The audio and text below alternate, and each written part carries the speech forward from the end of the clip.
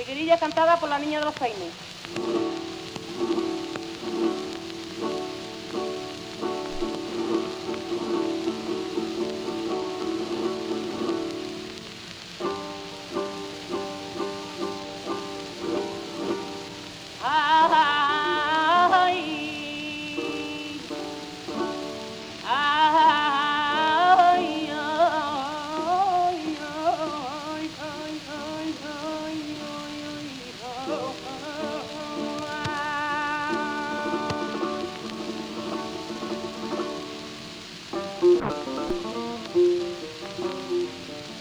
Tira, tira, tira, tira, le, le, le, le, le, le, le, le, le,